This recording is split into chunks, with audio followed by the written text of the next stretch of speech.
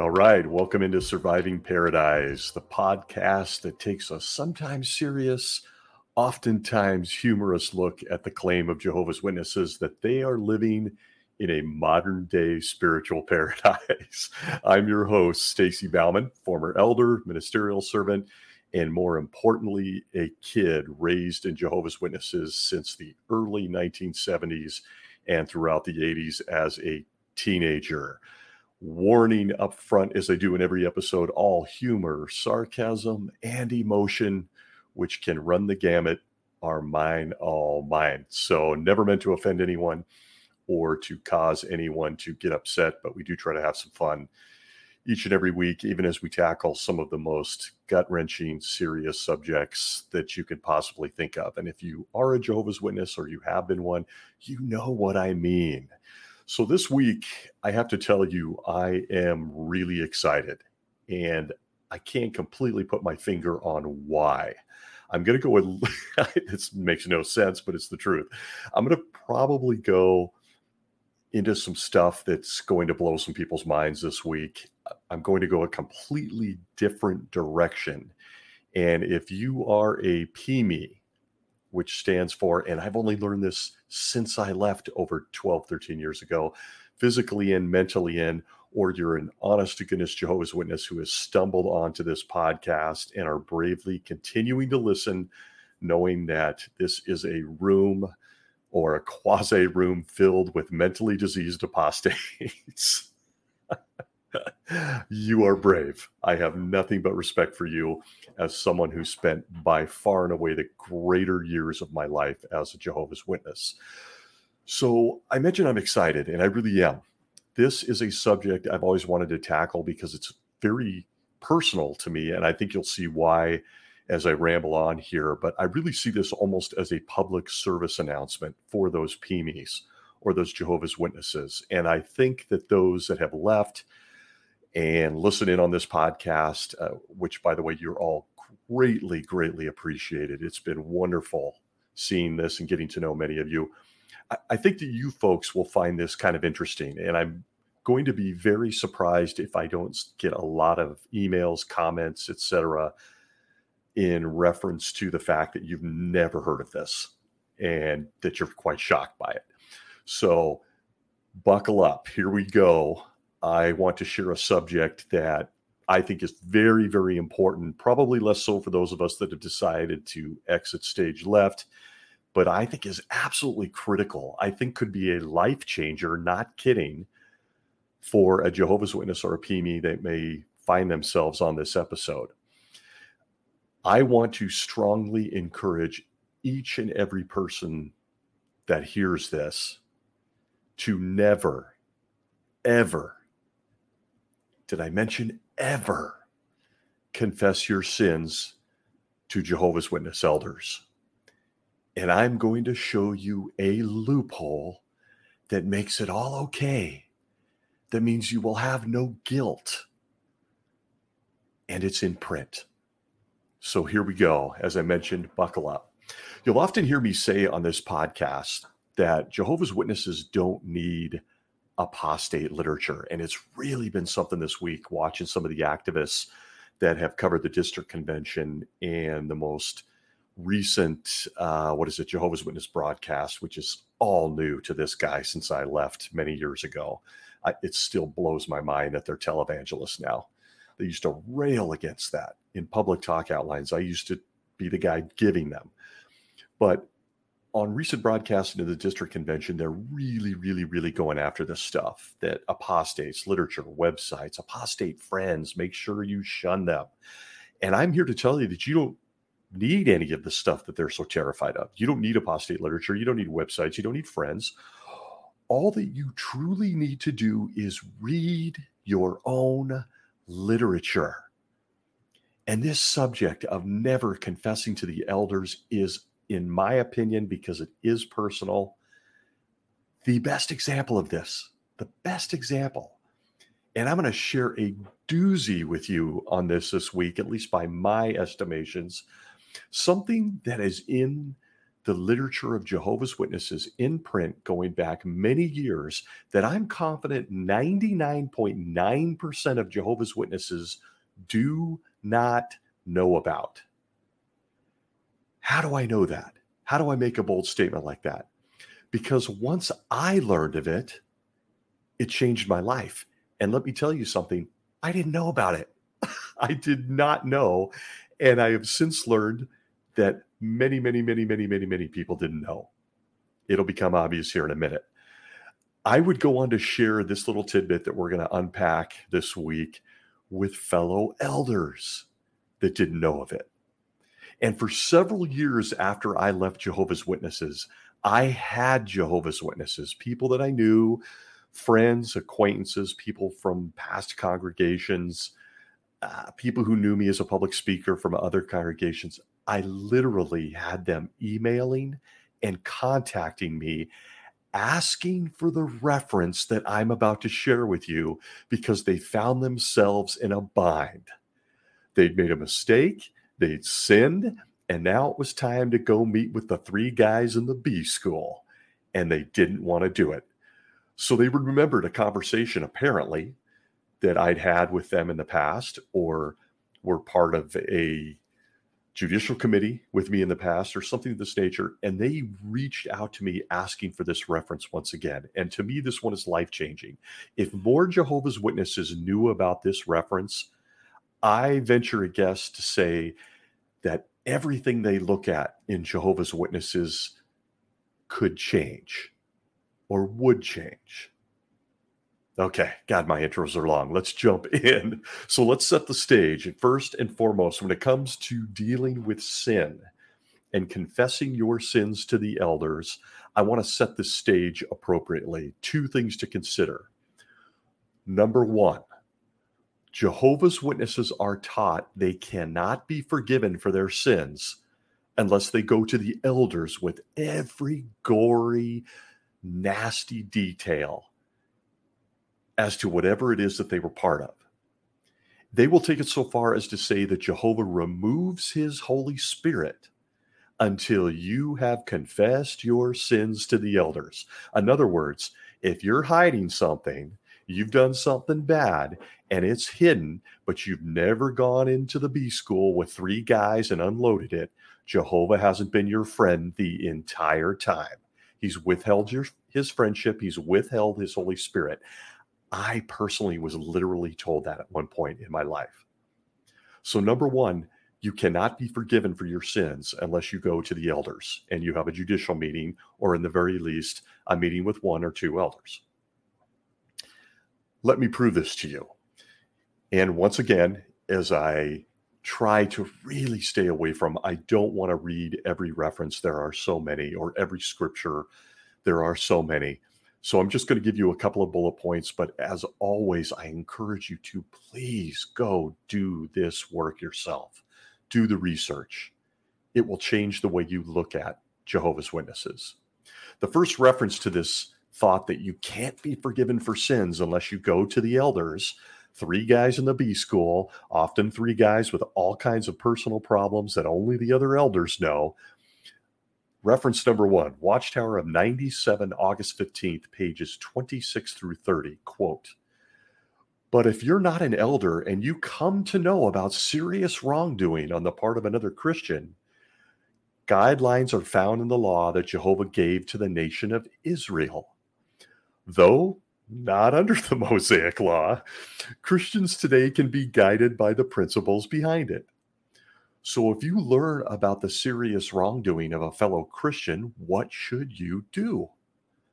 So then, why report what is bad? Because it works what is good. Really, to report wrongdoing is an act of Christian principled love shown toward God, toward the congregation, and toward the wrongdoer." End quote. So a couple of things here just based on that quote. As you can see, you've got to go to the elders if you've committed a sin. It's in print. And it's a subject for a completely separate episode, and probably a damn good one. But the governing body of Jehovah's Witnesses love to insert the disclaimer, well, listen, everybody, Just a reminder, we're not under the Mosaic law, but isn't it great? Or this doesn't apply, but hey, we're going to apply it anyway. Never mind that this line of thinking shows gross disrespect to the guy they alleged is their king, Jesus Christ. They're infatuated with continuing to apply it, the Mosaic law. Jesus says it's obsolete, it's gone. I came to fulfill the law. The governing body says, yeah, Jesus, why don't you sit down and be quiet over there? Just a reminder, the Mosaic law is pretty good, so we want to apply it here as well. It's principled. Second, you will note from that reference that Jehovah's Witnesses go out of their way to build a culture of tattling. You are guilted, encouraged, actually demanded to go to the elders if you know somebody else did something wrong or pulled a naughty. You have to go talk to the elders. And we want to remind you that it's an act of love. It's loving towards God, the congregation, and the person who did it. Never mind, there's a very, very good chance they're going to be disfellowshipped, shunned by everyone that they love, may never come back, may lead to tragedy, as we've covered in past podcast episodes. Never mind that, it really is loving. The message is clear. Second reference, the Watchtower of April 15th, 2008, pages 10 through 11, which states it in black and white that Jehovah's Witnesses cannot be forgiven for sins unless they go to the elders. It says, quote, what if someone commits a serious sin? He needs to humble himself and confess the sin to the elders. An individual might even be disfellowshipped. Golly. To be accepted back into the congregation, he must humbly repent and turn around. In these and similar situations, the words of Proverbs 29:23 are comforting. The very haughtiness of earthly man will humble him, but he that is humble in spirit will take hold of glory and go confess to the elders. No, I added that, end quote. The implication is there. It's in black and white. You have to go confess to the elders. It's a demand, and it's culturally built in, baked in to everything Jehovah's Witnesses do. And if you're a witness today, or you're one of many listeners to this podcast that have likely left, you know exactly what I speak of. And for those of us that were raised among Jehovah's Witnesses, you're taught very early in life that you need to go tell them everything you did. And if you know if somebody else did something bad or something naughty, you need to go confess your sins to the elders. Jehovah's Witnesses as a culture, notice the word cult, as a culture are greatly, greatly and at every turn encouraged to tattle one another. And you wouldn't believe the degree that this goes to. I mean, I've seen people spying on other people, particularly when it came to marriages or broken relationships. Two people getting in a car, one of them could be an elder, another one just somebody involved, an innocent mate, going and sitting in the dark out front of someone's house and spying on their house to catch them with another person, not their mate. You'll see people trapping people into confessing their sins. And people fall for this. So point number one is Jehovah's Witnesses are taught, and I mean from a young age, that in order to be forgiven after you've committed a sin, you have to go to three guys. You have to confess your sins to the elders. And when I say three guys, it's because it usually leads to a judicial meeting in most cases. There are those cases where it's one or two guys or a quiet conversation, but it's pretty rare. It's pretty rare. So as I continue to set the stage for what I'm going to share as to why you should never do this, point number two, Jehovah's Witnesses are pre-programmed, weekly, daily, nightly, in every page of their books and literature, with debilitating guilt. Guilt, fear, shame. They're the cocktail of the governing body. And I mean to tell you, guilt is baked into your mindset and your emotions very young as a Jehovah's Witness. It's why I am so passionate, pissed off and driven to save children from this horrific religion. Because from a very young age, you are taught to feel guilty. And I say that not because I don't like Jehovah's Witnesses, I'm no longer one, or I'm mad at them and I got an axe to grind, as you'll see people posting on YouTube. I tell you that because I was one of them. I was a kid. I was a ministerial servant. I was an elder, and the guilt, quite honestly, in a lot of ways, nearly killed me. It certainly killed my personality, my ambition, and other things. I could go on for hours about guilt, which is a subject for another day, but it is an everyday tool of the governing body. And it starts with things like undeserved kindness, telling people that any kindness they get is undeserved. I mean, it's so absurd you can't wrap your head around it. And the guilt is everywhere. Guilty for not doing enough, guilty for your feelings, guilty for your doubts, guilty for not wanting to do any of it, guilty about who or what you love, guilty for eating a birthday cupcake, guilty for standing for the flag salute, guilty for hanging out with people that are Jehovah's Witnesses. Guilt, guilt, guilt, guilt. It's soul crushing. And Jehovah's Witnesses are taught that if they do wrong, and they don't run to the elders, that they are essentially hiding secret sin.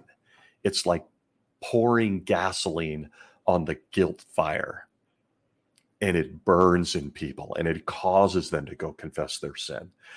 When we were little kids, many of you will probably remember this, the Good Old Bible Stories book, which is nothing but a rated R horror show with its illustrations.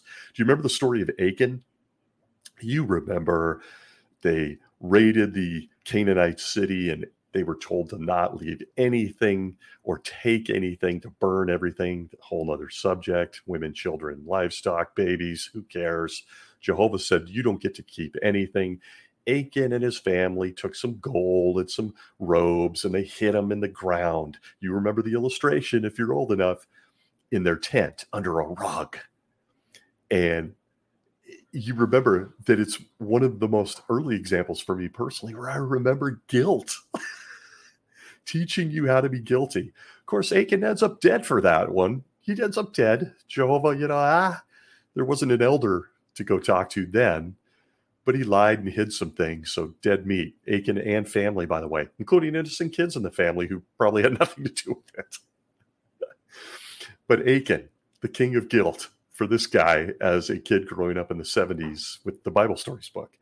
And Jehovah's Witnesses learn that at every meeting, at every publication, at every convention, that if they commit a sin and if they do something wrong, they should be overcome with guilt, just like King David was. Remember with Bathsheba having her husband killed because he just couldn't resist her. He didn't have enough women in his life. He needed another one. But you remember all the Psalms and all the flowery things surrounding David, who's God, I want to do 10 episodes on David at some point. What a character. But that guilt is taught from the publications, pages of the Bible, everywhere. Now, Jehovah's Witnesses, in setting those 2 points, as we set the stage for what I'm going to share as to why you should never confess to the elders, they're going to come back, and I am already predicting the comments on YouTube or Twitter or wherever they may get a hold of this episode. They often use James 5:16 and 17 or Proverbs 28:3 to convince publishers that they need to confess to the elders. And I'm not going to read those scriptures. They're probably fairly familiar to anyone listening to this podcast. It's easy to see how James 5 isn't even remotely about spiritual sin. It's about physical ailment to go to the older men and have them pray over you. It has nothing to do with this. It's not an elder arrangement, folks. In Proverbs 28 and really every other reference that you will find in the Bible is referring to a one-on-one friendship, a one-on-one confession, a one-on-one help session, hug out. Let's hug it out between two people, two Christians or pre-Christians. There's literally nothing. You will not find it, as we've covered on the disfellowshipping episodes, anything that resembles an elder arrangement. So there's the stage for a Jehovah's Witness. One, you do something naughty, you have to go to the elders to be forgiven, or you're endangering the congregation, you are endangering yourself, and Jehovah's withdrawn his Holy Spirit until further notice, and that notice is meeting with 3 dudes in the B school. The second one is, if you decide not to do that or you're resistant, the guilt is going to kill you. And I can speak to that because that's exactly what happened to me. So, are you ready? I guess I've said it a couple times, but buckle up. I want you to take everything you know about confessing to the congregation elders, to coming forward with sin or secret sin, and I want you to throw it all out. Because I am here to share with you that not only does it not follow Jesus' example on confessing sins, nope, but that the governing body of Jehovah's Witnesses has put a loophole, a gigantic loophole that absolutely condemns this entire teaching, condemns them personally, and they've put it in their own literature. And it makes all of this, and I mean all of it, in reference to going to the elders, completely unnecessary. You do not, by way of the Bible, have to go to the elders.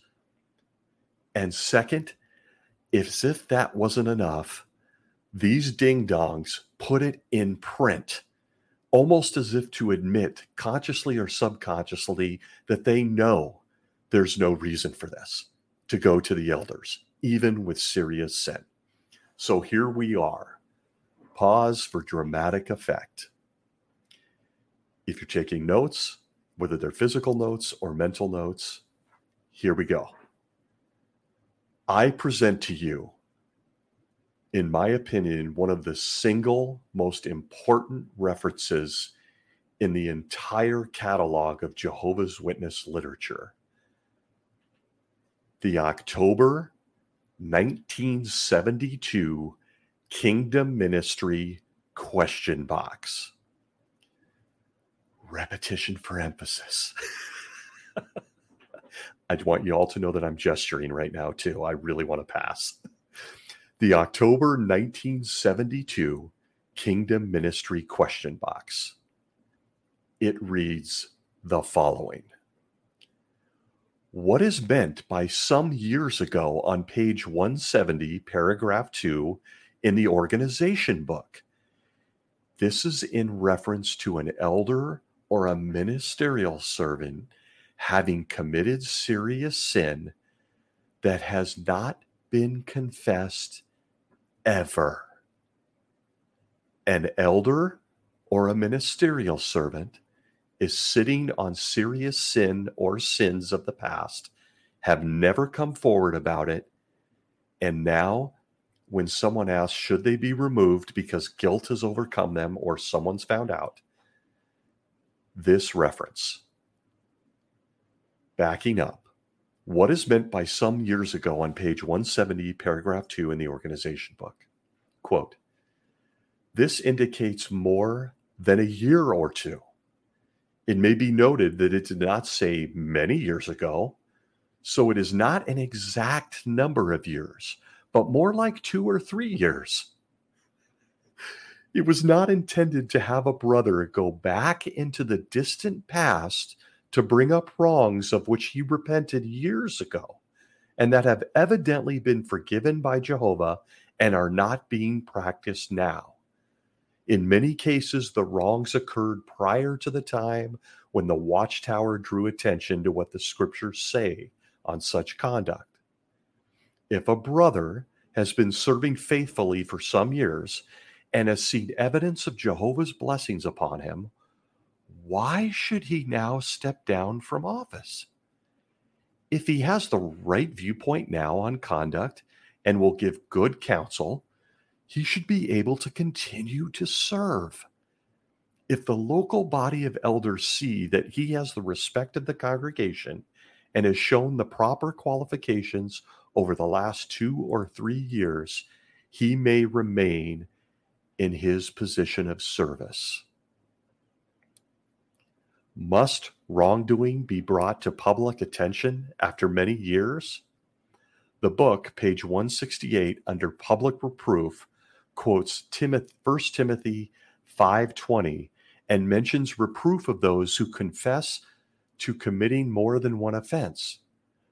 But it really has to do with recent events. The interlinear refers to those sinning, something going on at the time.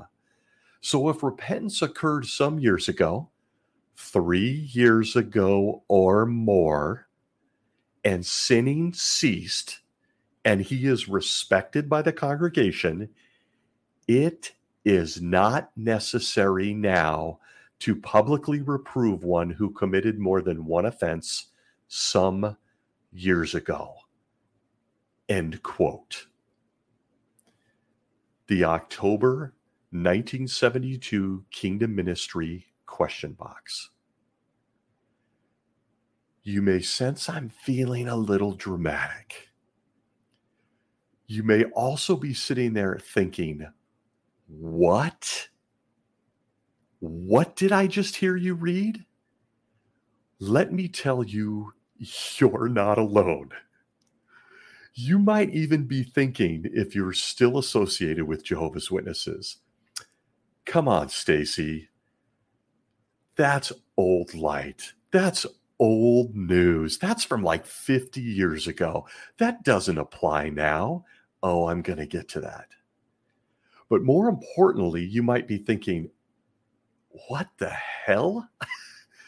Stacy, how do you know about this obscure reference in a 1972 Kingdom Ministry when you were 5 years old when it hit the congregations? Allow me to share. What follows is really something that I made a promise when I started this podcast, which is I'm going to be raw, I'm going to be vulnerable, I'm going to be transparent, and I'm going to tell the truth. And that even comes to me in my own experiences as a Jehovah's Witness. I would have loved if someone had done this for me 20 years ago. So I'm hoping that if there's one person out there listening to this, that this story may help you. So how do I know about this October 1972 question box? My own experience. I was a young ministerial servant. It was either 1990 or actually, I absolutely know it was in late 1991. Late 1991. I was a young ministerial servant. For anyone that knows me and anyone that may stumble on this and knows me personally knows, I'm an emotional guy. I care about people. I'm intense, I've been told. And I am your classic, as an emotional person, I'm your classic guilt sponge. As a young ministerial servant, I got married one day after my 20th birthday, as I've told on this podcast in the past, to a young sister who I went on to have a wonderful son with. That's my world. But at the time we were kids and he wasn't here yet.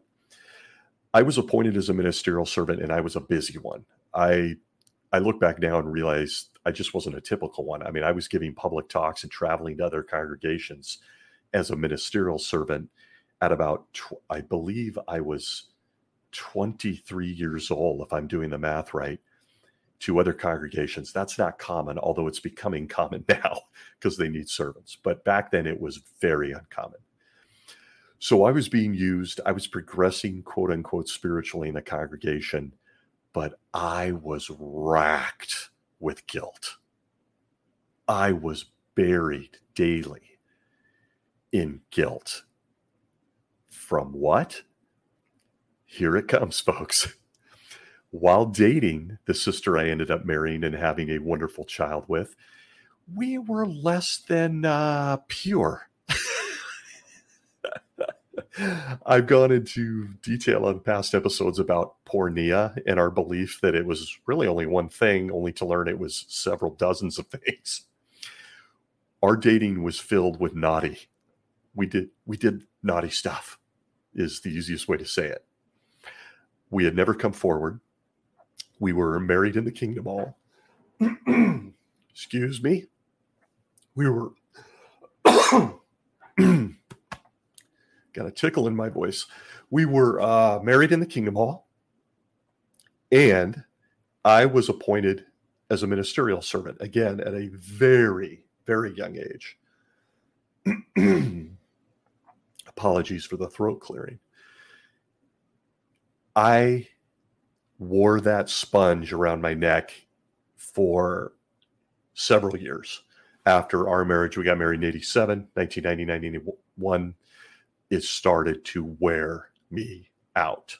I knew from my spiritual studies, from going deeper as a servant in the congregation, that I had secret sin. I was packing around secret sin. She thought it was absurd. I did not. I was buried under guilt. So I came forward. I met with some elders as a ministerial servant, and I told them some of the really horrible things we were doing while we were dating before we were married. And this was, quote unquote, some years ago at this point. We're talking high school years, 16, 17. At this point, I'm 23, 24, somewhere in there. This experience was, at the time, absolutely devastating. After going through several meetings with the elders, they were, I'm not going to lie, and there's nothing meant here to sound self-serving or arrogant. They were gut punched that somebody that was showing so much promise had come forward with secret sin. They didn't want to remove me as a ministerial servant. Nonetheless, as the story goes, my wife at the time and another couple in the congregation, another servant and his wife, we went to Disneyland on vacation. While we were gone, the body of elders announced to the congregation from the stage that I was no longer a ministerial servant. Everybody, from what I've heard, everybody gasped. And of course, you know, if you've been a Jehovah's Witness for any amount of time, the scandal is just it runs deep in the congregation. Nonetheless, I found out about it. We were in Disneyland. They didn't warn me, which means they didn't follow procedure, as I came to learn later, and you'll see why. We're off on vacation. We return back home from out of state, and I'm whisked into another elders meeting. Because as I came to learn, and this was the point I learned this, you cannot be removed as a ministerial servant, elder, pioneer, or anything else with a title unless New York, at the time Brooklyn, Bethel, the society, approves of the removal. The body of elders made an announcement. They sent a letter. That was backwards. Should have done it in reverse. They sent a letter to New York. New York, the governing body, by extension, with the Holy Spirit of Jehovah, by extension, writes a letter back to my congregation and my body of elders with, guess what? The October 1972 Kingdom Ministry question box. No one on that body of elders, despite men I deeply respected, despite men that were much older than me, had ever heard of the October 1972 Kingdom Ministry question box. Needless to say, there was some mud on their face because New York said, do not remove Stacy. Please allow him to continue serving. And it was all based on the October 1972 Kingdom Ministry question box. So you ask how I know of this, because it impacted my life. And I mean, before we left on that vacation, before the announcement, I was so downtrodden. I'm not afraid to expose what a goofball I am. I went to the Kingdom Hall one night with my key and just sat there alone, staring at the stage, grieving, being emotional, that everything I'd ever loved and worked for I was now being removed as a servant. It was over. When I returned from this vacation, New York acted fast, and they sent back the good old October 1972 Kingdom Ministry question box. So here's what happened. The body of elders in my congregation went on stage and literally said, "Ha ha ha, just kidding. Stacy isn't removed as a servant. Let's all carry on." I'm not kidding. In fairness to those men, because they were my friends, they did love me as a young guy. They were thrilled that they didn't have to remove me, that New York had said, not necessary, here's why. And they had no problem getting up there and saying, we made a mistake. I still think back to that memory, and I don't know how I recovered from that, but I just carried on. And in a very short couple of years, I was appointed as an elder, and I was a very busy, active elder. No one missed a beat with this whole thing. No one. But let me tell you, my own personal experience with the October 72 question box changed my life. It changed my life. I didn't know it existed. The elders who had done this didn't know it existed. It came all the way from New York. This little print tidbit that no one was educated on, despite being in life and death positions as a shepherd. I know and knew of elders that were fornicating, that were drunks, that never reported it because a few years went by. They didn't need to. Not according to the 1972 question box. And certainly on matters of sex and pornea from the 1980s, there was so much confusion and delusion around that. For those men that might be listening that were elders back then, you probably remember what I mean. So this question box, and again, I read it here, and I encourage everyone to go back and look at it, truly allows any Jehovah's Witness, the rope to keep any kind of secret sin quiet, private, allowing 2 or 3 years to go by, their words, not mine, without reporting this. There's no reason to confess to the elders. You don't need to. It's literally there in print.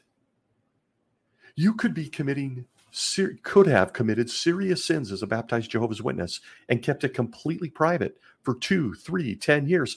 And what's going to eat at you is the guilt they've trained you to feel. The same way they trained me to feel, the same way they trained everyone to feel. They must come forward. They must uncover this. They must confess it. That's how I felt. My wife at the time thought it was absurd. It was something that happened when we were teenagers. But nonetheless, there was me playing by the letter of the law as a servant at the time and then an elder. I must go confess. But when that letter came back from New York, the October 1972 question box in the Kingdom Ministry, my life was altered. I look back now and realize it was an inflection point in my life as a Jehovah's Witness. God knows what would have happened. But I went on continuing to serve as a servant, then as an elder. But I would lay my head on my pillow at night, and as I have oftentimes thrown myself under the bus on this podcast, shared that my mind would go into overdrive. Because while I felt relief because I did everything I was supposed to and still got off the hook, there were millions of Jehovah's Witnesses that did not even know about this and were certainly living with the guilt. And they were going to the elders and confessing their sins. All the while, if this can and is a loophole for servants, for elders, for ministerial servants, for pioneers, for circuit overseers, for district overseers, then it is certainly a loophole for any Jehovah's Witness, any publisher, anyone. 2 to 3 years later, if there's evidence you don't do it anymore, and you've changed your ways and you just have a different viewpoint on it, you're good. You're good. Do you understand that? October 1972 question box in the Kingdom Ministry. Now, I mentioned that there's going to be plenty of people listening because of the weight of guilt that Jehovah's Witnesses put on their people that are going to be thinking, come on, Stacy, come on, that's old light. That's almost 50 years ago, 1972. Come on, man. That doesn't apply now. That October 1972 question box in that Kingdom Ministry, good for you, bro. You got off and got to be a ministerial servant and then a 11-year elder without any hiccups. Good for you. In fact, hey, maybe Jehovah blessed you because you confessed and did the right thing, even though you didn't need to, according to the governing body. But come on, man, that's old light. It's from almost 50 years ago. Dramatic pause. This still applies. In one of my last elders meetings, the circuit overseer, who was not a nice guy, not a nice man. In fact, I'll tell stories about that in a future episode.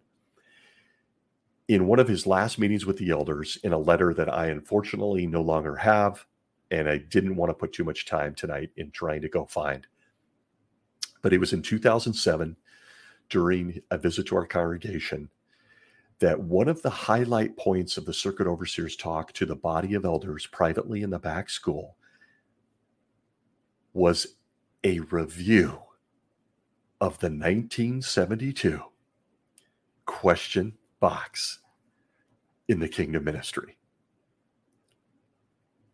My jaw almost hit the ground. At this point, it had had a major impact on my life in how I viewed confessing of sins to elders. It had changed my life, but I had never, ever heard it mentioned anywhere outside my personal experience and the many people I would share it with over the years as an elder.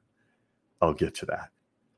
But here was the circuit overseer in 2007 during his visit, having an entire section in his outline from New York, reminding brothers that if a guy's an elder or a ministerial servant and he comes forward 2 to 3 years later and confesses to serious sin in the past, shrug, give him a wink, a hug, a nudge, and forget about it. I want that to sink in because publishers don't get the same leeway, at least not overtly, not in this way. And so, in the second part of what I want to present to you, this is not old light. If you're Jehovah's Witnesses listening, you've committed serious sin and you've stumbled on this thinking, I've got to go to the elders. Jehovah hates me. I'm endangering the congregation. The Holy Spirit has been withdrawn, just like Achan burying stuff in his tent. Everyone's going to die because of me. I can assure you, everyone knows that's not true. That's guilt. Proof? I have it. In the 2022 Shepherd the Flock of God Secret Elders book, I present to you chapter 8, subsection 25, entitled Committing a Disfellowshipping Offense Years in the Past and the Matter Was Never Addressed. Quote, the body of elders may determine he can continue to serve if the following is true. The immorality or other serious wrongdoing, again, it's always got to be sex, right? The immorality or other serious wrongdoing occurred more than a few years ago, and he is genuinely repentant, recognizing that he should have come forward immediately when he sinned, parentheses, perhaps he has even confessed to his sin, seeking help with his guilty conscience, end of parentheses. He has been serving faithfully for many years, has evidence of God's blessing, and has the respect of all the congregation. End quote. You'll note there's no mention in reference. I couldn't believe it. I looked at the 2010 Elders Handbook and the 2022, the brand new one. There's no reference of the Kingdom Ministry of October 1972 question box. But do you recognize the sentence structure? If a brother comes forward, he had done something he should have been disfellowshipped for and never cleaned it up, never confessed to the elders, but he's now an elder and he decides he can't handle the guilt. This is the counsel. I'm going to read it again. Quote, the body of elders may determine he can continue to serve if the following is true. The immorality or other serious wrongdoing occurred more than a few years ago, and he is genuinely repentant, recognizing that he should have come forward immediately when he sinned. Does it sound familiar? It mirrors the October 1972 Kingdom Ministry question box. This is an old light. And while this is vertical, or it is with a particular focus on an elder or ministerial servant who's committed serious sins, and they've hidden it for years, I don't think I need to explain that if it's true of the shepherds in the congregation, this most certainly applies to the publishers. So please, if you are a Jehovah's Witness and you are contemplating confessing your sins to the elders, don't do it. Here's your loophole. If you are sorry and you feel bad about it, there is no, and it is some years in the past, it's time to move on. That's not only by far and away close to a biblical teaching, they even know it. The cult of the governing body knows it. So now it's time to share with you two things from the corners of my entirely hyperactive, overthinking mind, as I often do in this space. I've got a couple of them because this question box and the counsel that they have continued to expound on in the Secret Elders Handbook in dealing with servants who do very serious things, for whatever reason, never seems to apply to everyone else. Only the elders and ministerial servants and pioneers, people in positions of authority with titles, get a pass. Whereas a publisher gets the messaging that they're guilty, they're endangering the congregation, everyone's going to die, just like in Achan's day, because of their secret sin. Jehovah's withdrawn his Holy Spirit. I used to sit there in those moments dealing with things I did while dating someone, and everything that would go wrong in the congregation as a ministerial servant at that time. I think it was Jehovah sending me a message. He was subliminally or very consciously telling me that he was withdrawing his spirit from the congregation because my hands and mouth went places they shouldn't have went while I was dating. And I never told the elders about it. I never confessed the sin. I carried that. But people, this is in print. This is in print. So again, two things from the deep corners of my overactive, overthinking mind. Number one, so as I just said, this all applies to current elders, an elder today. And I know elders today that were fornicating, and I'm talking full-on intercourse back in the day while dating, that became servants and never came forward. How do I know that? Because when I gave you the experience I gave you from 1991, I had many elders come to me privately and say, oh my goodness, I did way more than all that. I should have confessed all that. You are so brave, Stacy. That was so amazing. I never confessed anything I did. So there's guys serving today that are living under this umbrella. But here's the thing. Remember that apparently elders who have a secret sin that they've never confessed to other elders are the same guys we're supposed to believe were chosen by God magic, aka the Holy Spirit, to be an elder, to be a shepherd. They had secret sins, lots of them, never confessed to the body of elders, but then got appointed an elder. The Holy Spirit, Jehovah, Jesus Christ himself knew about their secret sins because, they appointed the guy. So either this is all absolutely insane, opening up a door for any one of Jehovah's Witnesses to realize that you do not need to confess sins to elders, or things have changed a lot since, places like the Garden of Eden, where Jehovah knew that Adam and Eve were naked and they'd done a naughty, or King David, where Jehovah sent Nathan. He watched and saw the whole thing with Bathsheba and saw him murder people. Or I mentioned good old Achan, where Jehovah knew he was burying some gold and some robes in his tent. Or maybe Jehovah's just less observant now, or doesn't care. Or Jesus just didn't get the memo. So that's the first thing from the corners of my mind on this question box, is that if someone was appointed to be an elder with secret sin that they had never confessed, something's really off here in a couple ways. Either with God, the Holy Spirit, or this doctrine the governing body is absolutely hammering their people with about confessing sins. Here's the second one. And even now, this makes my stomach hurt. It really makes me upset.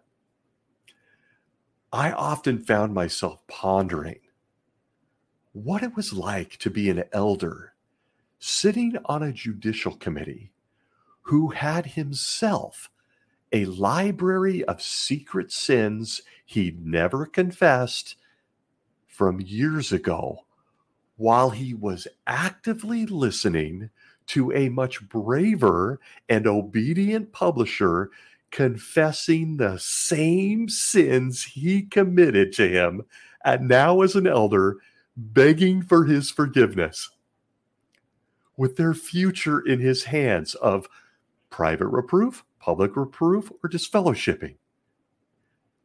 What does it say about a man's character that he did the same stuff, never told the elders? Now he's an elder. He's got some young person coming forward telling him almost to the detail of the sins they committed that were exactly like his, that he never confessed.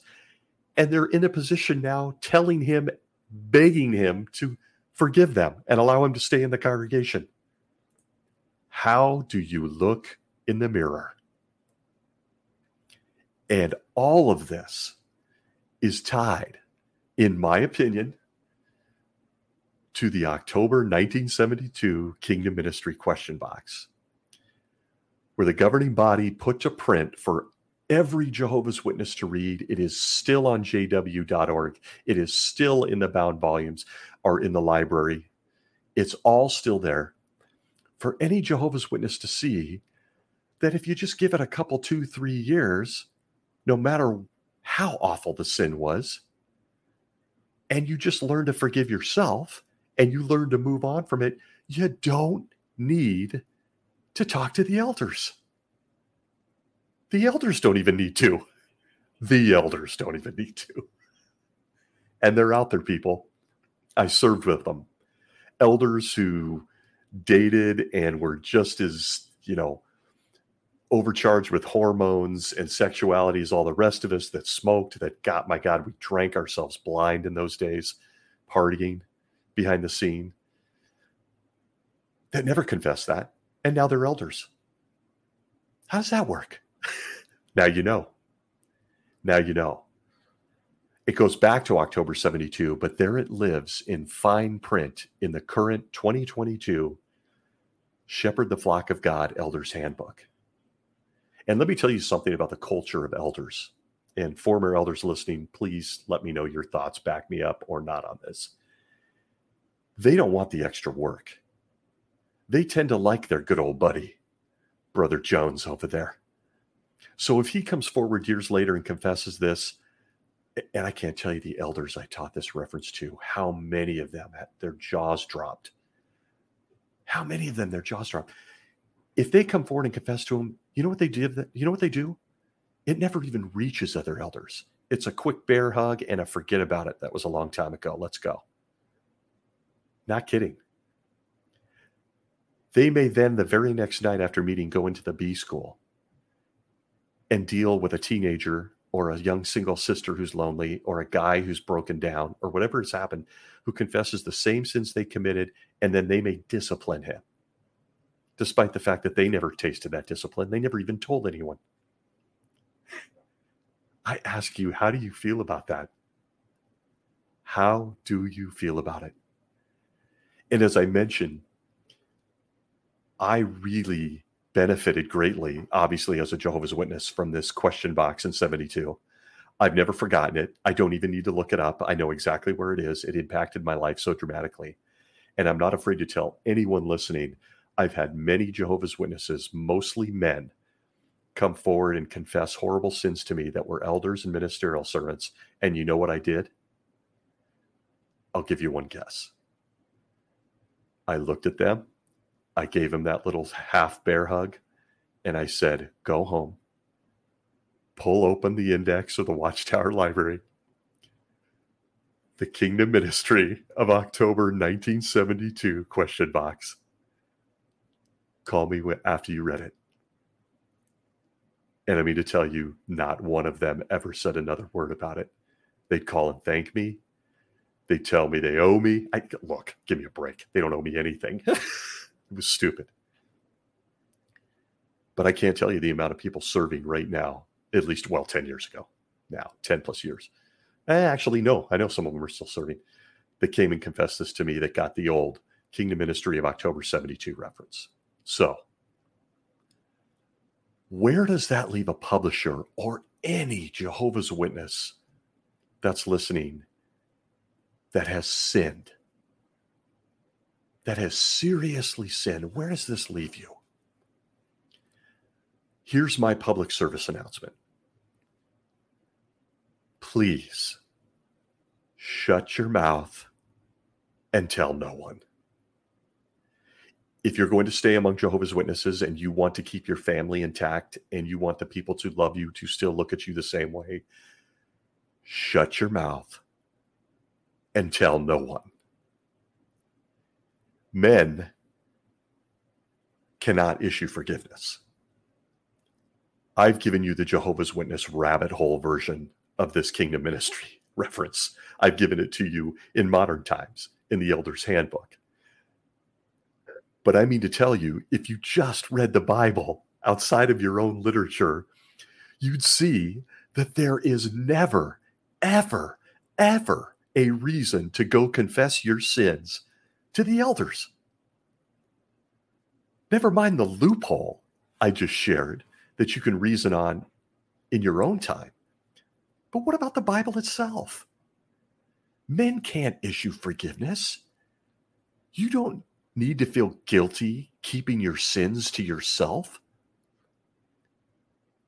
There is zero instructions in the Bible, zero, none, that tell you to go confess your sins to the body of elders in the modern day congregation of Jehovah's Witnesses. They weren't doing it in the first century. It was a personal thing. James 5 is about physical illness and healing. Anything past that is about one-on-one help and comfort from someone who loves you. I did something bad. I feel terrible. Come here. Let's hug it out and talk about it. That's it. Men, including elders of Jehovah's Witnesses, cannot issue forgiveness. Look to the Bible if you're a witness that's listening.